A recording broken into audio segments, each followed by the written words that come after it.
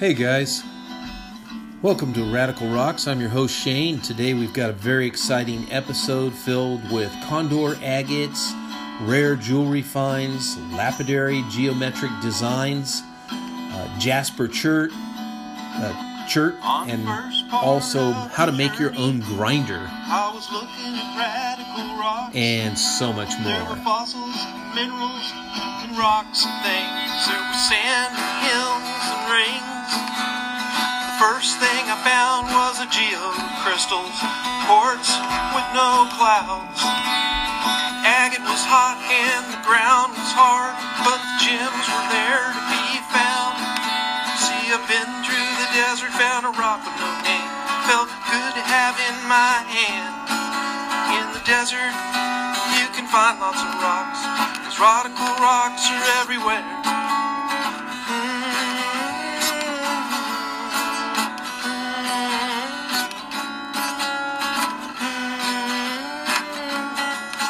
Hey, is that turquoise? Is that a sagita? Can't wait to get these home and make some cabochons.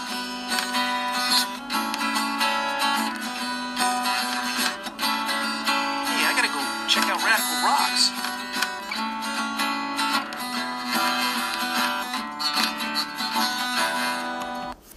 All right, guys. Thank you for tuning in. Thank you for liking and subscribing and sharing, helping keeping rock hounding alive.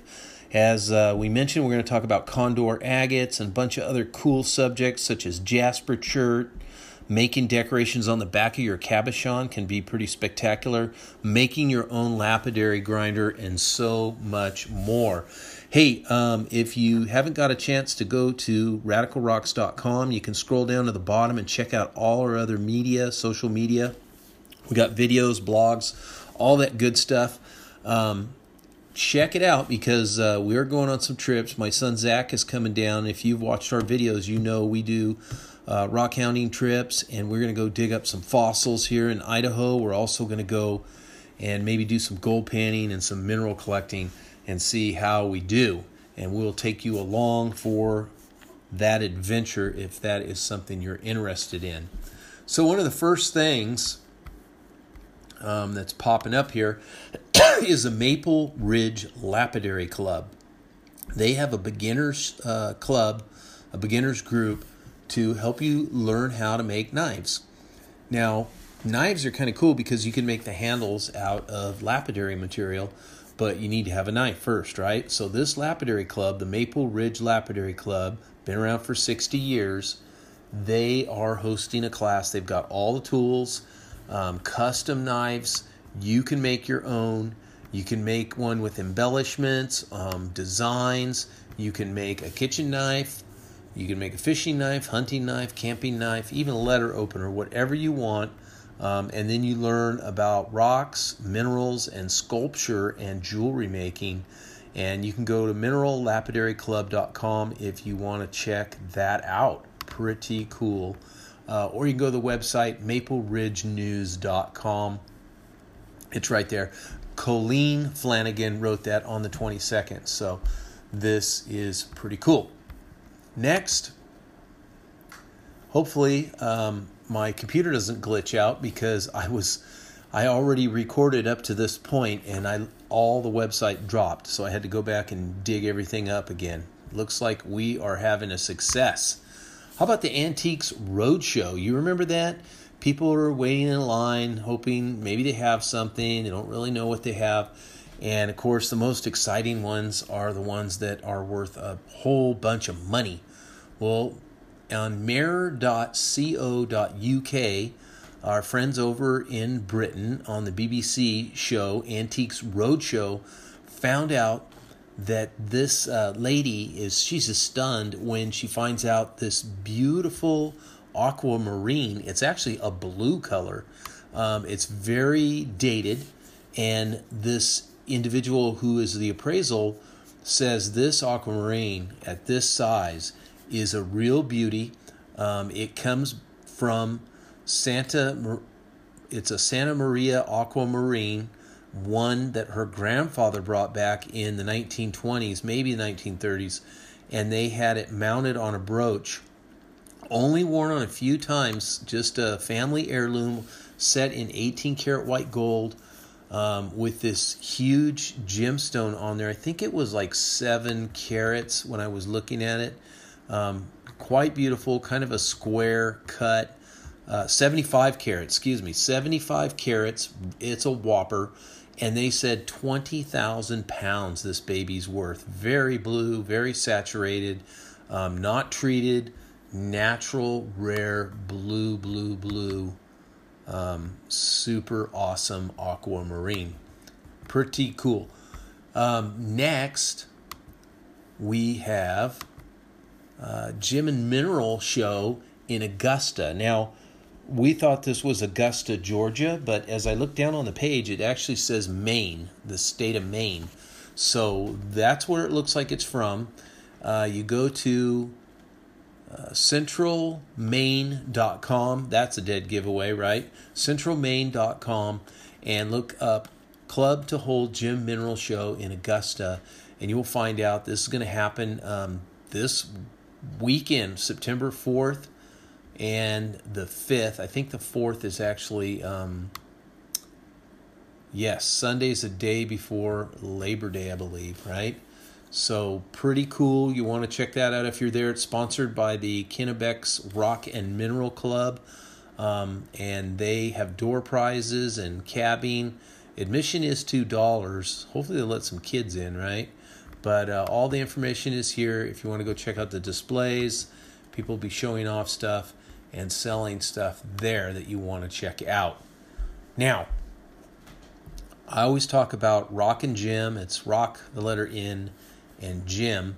They always have some really cool information on different things, and they just email it to me. It's free. I'm on their email list, and you can be too if you want to. But I recommend you subscribe to the magazine. They're not a sponsor, but they should be. They should sponsor us. Anyway, have you heard of Jasper Chert, or JASP Chert, as it's affectionately known? The article was on channeling a Mother Rock Chert, and is credited to Rebecca Salone. And she talks about an article that she wrote called Cherishing Chert on March 2020. It's a Mother Rock for the ages, and she talks about the origins of Chert there as the Earth's early ocean basins, and all of this famous, the way it was created and was got its different banded formations, such as the Colorado Plateau and the Mingus Mountain in the Black Hills region of northern Arizona. So the actual formation of these ancient deposits, they now crop out of the top of this Mingus Mountain, and is a source of a hematite Jasper Chert in the Verde Valley, and it's very beautiful. It's also sometimes associated with a opaque variety of chalcedony known as jasper, thus the term Jasp Chert. So these rocks are very unique, and she describes them in that article and also in this article that she wrote. And she talks about the chert-based minerals and how they combine all the different rock classification categories. And this is because they're really considered kind of a sedimentary rock, but because they can contain so many different minerals. For example, the chert-based Kabbalah of a BIF rock containing calcium, magnesium carbonate, iron oxides constitutes just a few of the chert minerals commonly found in Arizona and that are known to be all around the world. These can be complex formations that encompass the Earth's fundamental stratigraphic units as defined by the geological time scale and the study of physical geology. That's a mouthful, but basically, chert is said to have been a marker of all these geographical stratas through the time of the Earth just being here. and breaking down and having these sedimentary rocks form over the millenniums, I guess we could say.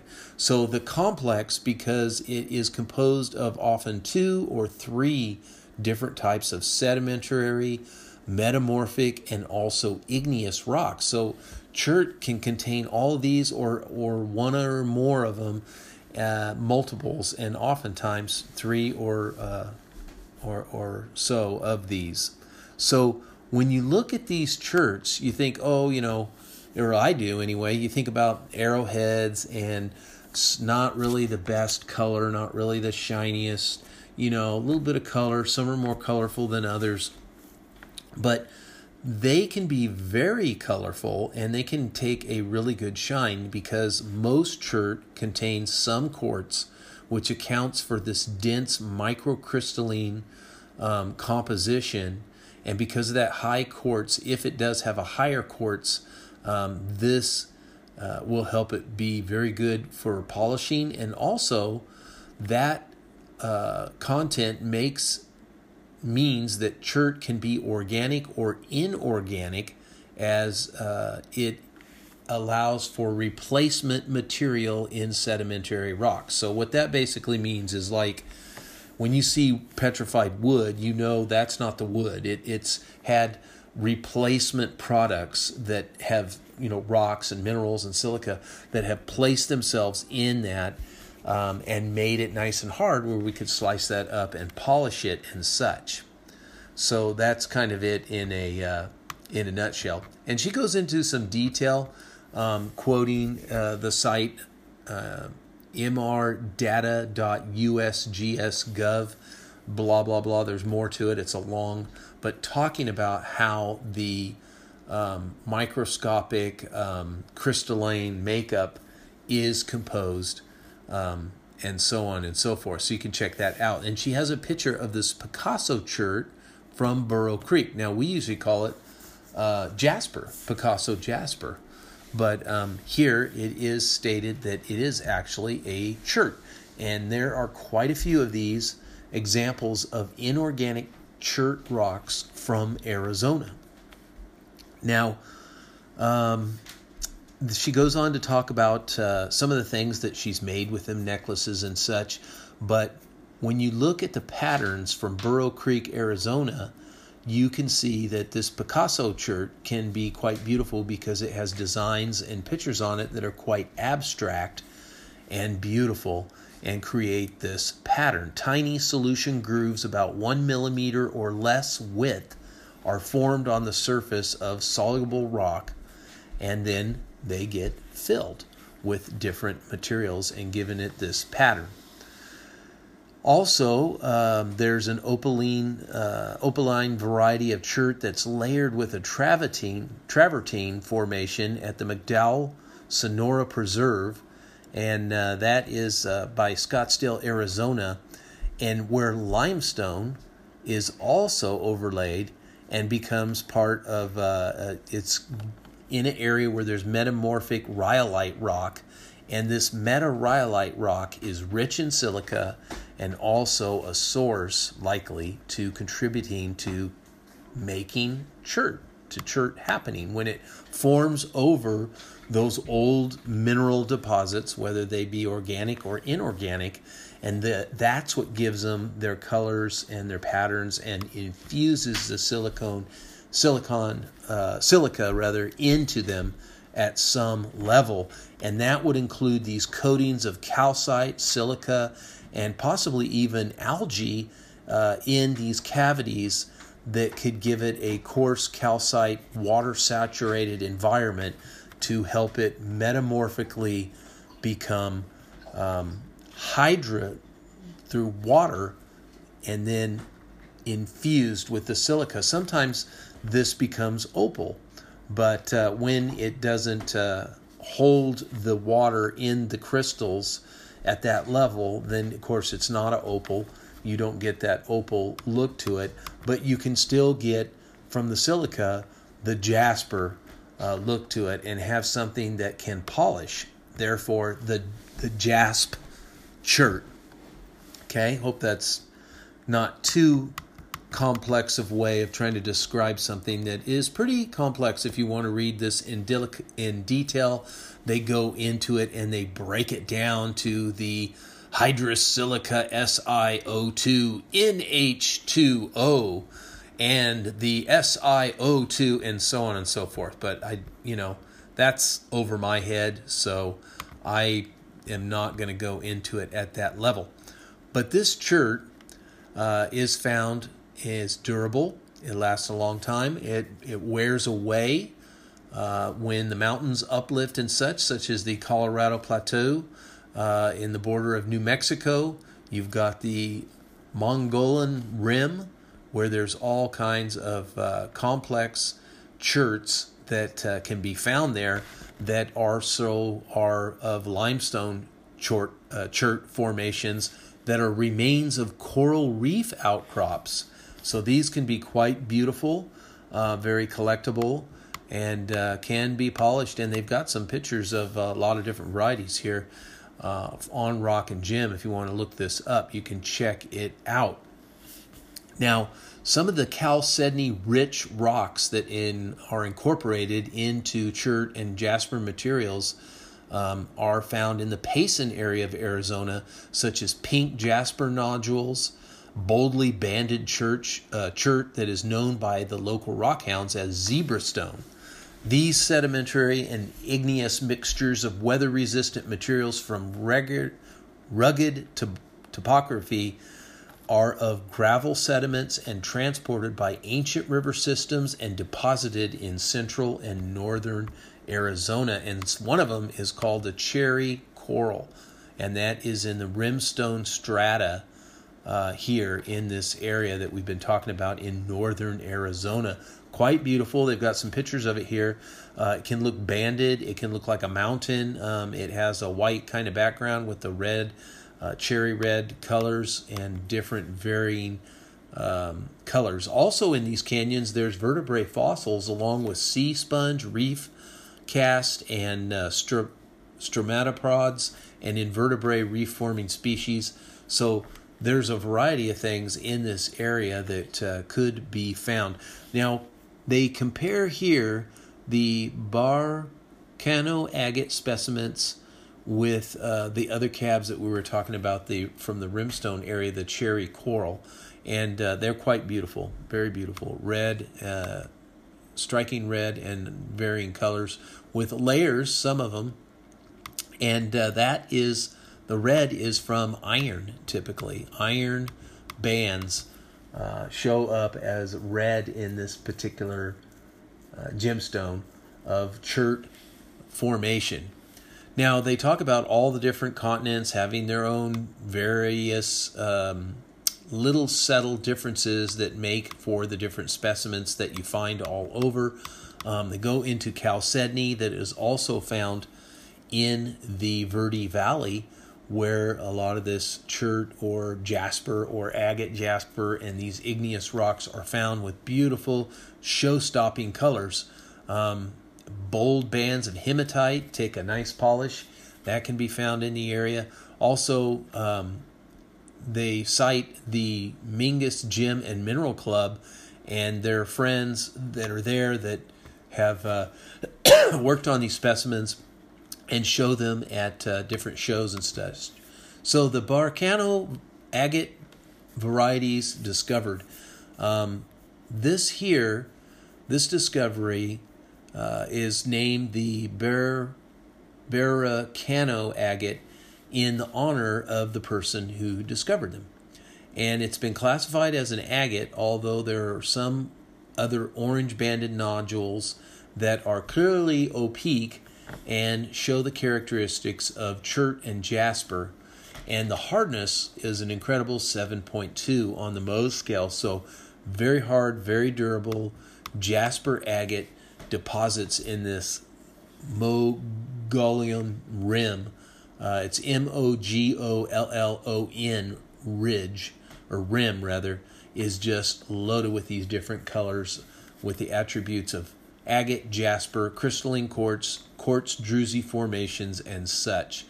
It goes into quite a bit about this. goes into more about the formation and the cementing of it, the microscopic fibers that created it, the banding process, and then they go into their field trip to collect the iconic Arizona variety zebra stone. Now there's black and brown, there's tan banded chert, there's pine payson. This is all found in the pine payson Mogollon Rimstone Wilderness, and on mindat.org you can find out about this if you look up zebra stone, also classified as Arizona chert. So there's other areas you can look up information about chert that are cited here. There's conversations about the silicification and chertification, specifically about the zebra stone that is found all over in this area, and the Baracano, agate, pink, orange banded jasper chert with higher levels of silica, siliconization, chalcedony, grain quartz, and all this can be found in these areas. They've got some jewelry here that's made with the zebra stone. I have some of that myself, and they call it jasp. Another one that is of iron, they call it jaspilite because of the iron-rich content and bands of hematite and quartz that are common in these banded rocks that are of igneous form, according to Mindat. Also, fossil forms that are in these cherts are discussed to some extent, as we talked about the coral and other things that can be found there. There is very many mixes of rocks and stones there. Then they give their references. There's a lot of great references here that can be looked at if this is something you want to pursue. Now, next we have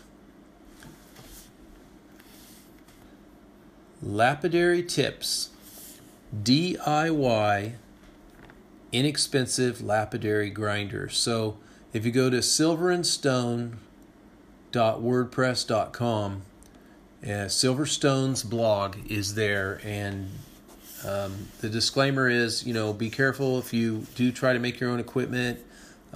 This is just information. I'm not telling you to do it. I'm not telling you this is safe or anything like that. I'm not telling you how it works. I've made things out of used motors and things like that myself. So if you do that, you're doing it at your own risk.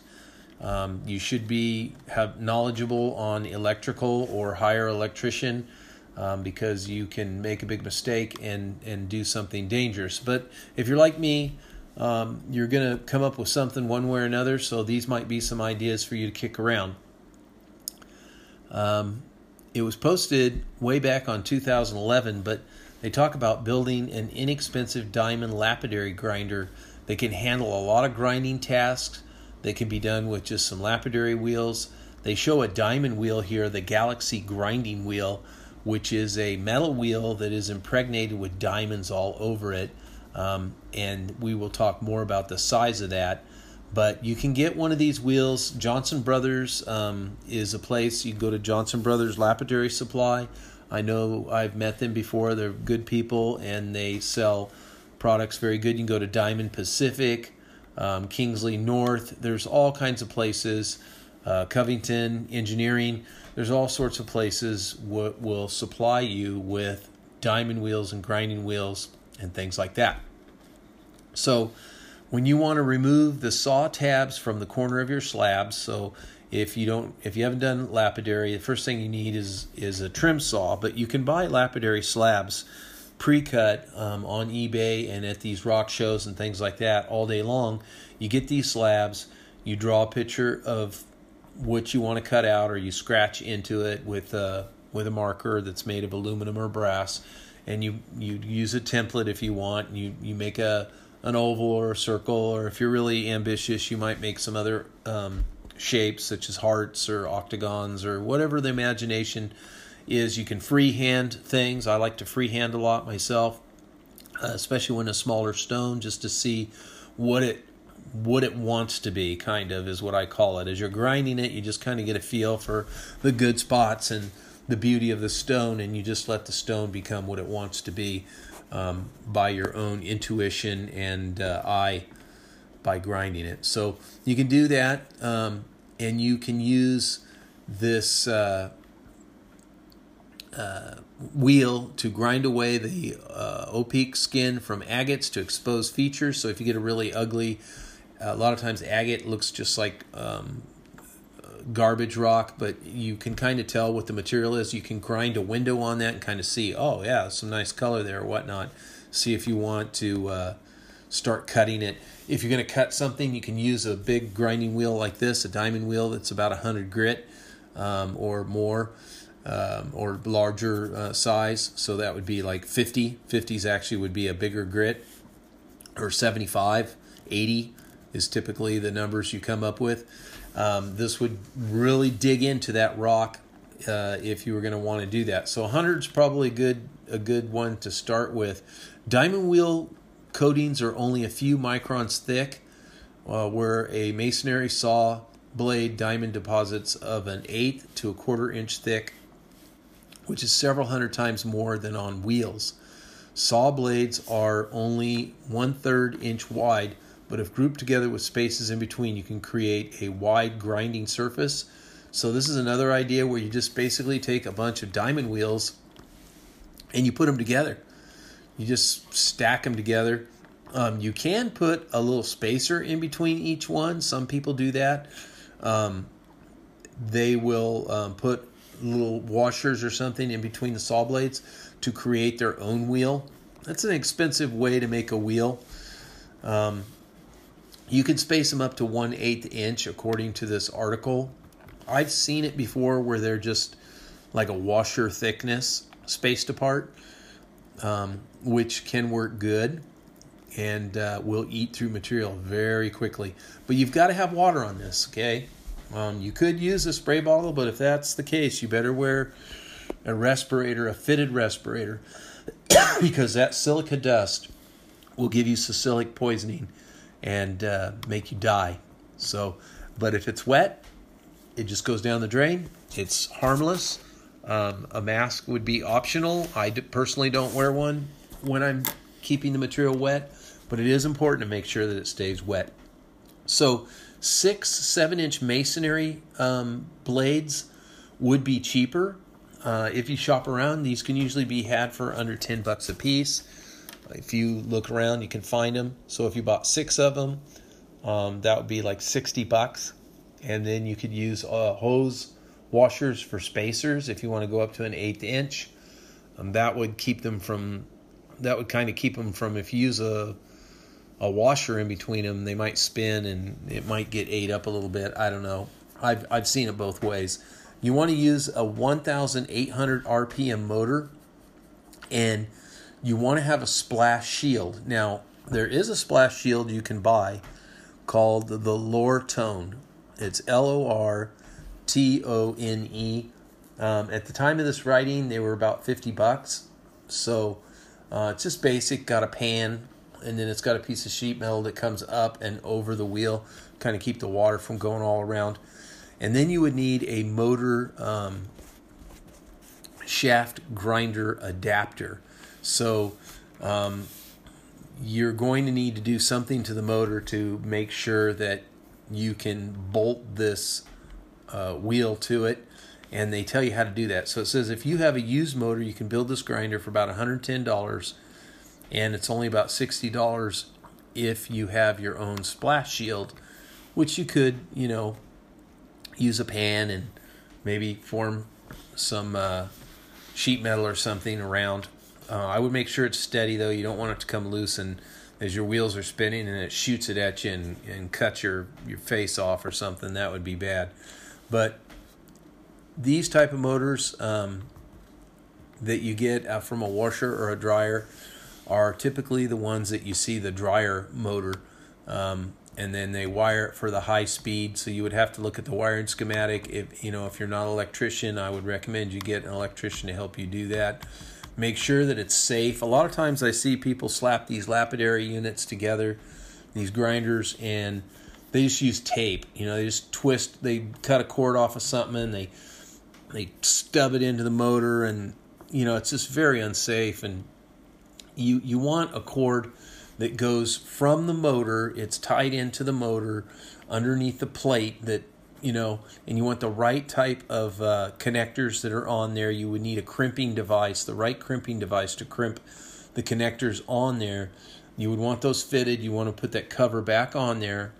You will want to make sure that the plug is a good insulated cord and continuous all the way to the plug. You don't want to splice in pieces. That is just asking for electrocution or fire.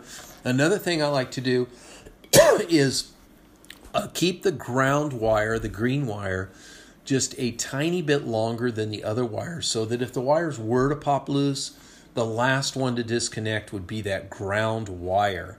If there's not a ground wire on your motor, you can hook up that ground anywhere on that motor. You can pull a little nut off of the motor if there's enough threads and mount it right there, or where the motor mounts to the table, you can put a nice piece of wire and jumper it over to where the cord goes into the motor. Just make sure there's a ground on there, because you want to be safe. You don't want any dangerous things. So there's two ways of doing it. You use a used motor. Make sure the shaft is the same size as the grinder. And you can use either a grinding wheel that you would buy from a lapidary company, or you could stack a bunch of just cheap, masonry saw blades that you get at Harbor Freight or Home Depot or something like that, and try the stacking method and space them a little bit apart with maybe the hose thing, which is suggested here. So again, if you want to check this out, it's silverstone.wordpress.com. He's got some lapidary tips here. He's got a lot of blogs.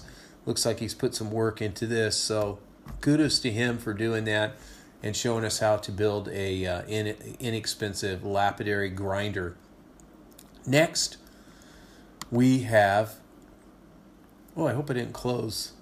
Okay, yeah. Making a geometric decoration from the back. Now, this is from our friends at Rockin' Jim. Again, they just emailed me this. And what this is it is making, let's say you have a cabochon, okay? They've got a picture of a teardrop cabochon here. It looks like a piece of agate. It looks like it could be a slice of perhaps, I'm guessing, a Brazilian agate. Imagine the fat part of the teardrop has a brownish part of the agate, and then it goes into a clear, and then the tip goes back into a yellowish brown tip, okay? Like a teardrop. Now, because this is a translucent agate, in other words, if you hold it up to the light, you can kind of see through it a little bit. It's pretty cloudy, it's not crystal clear or anything, but light will shine through it. Now you flip it over after you're done making the cabochon, and you make these half circles, and you dot them down the length of your cabochon.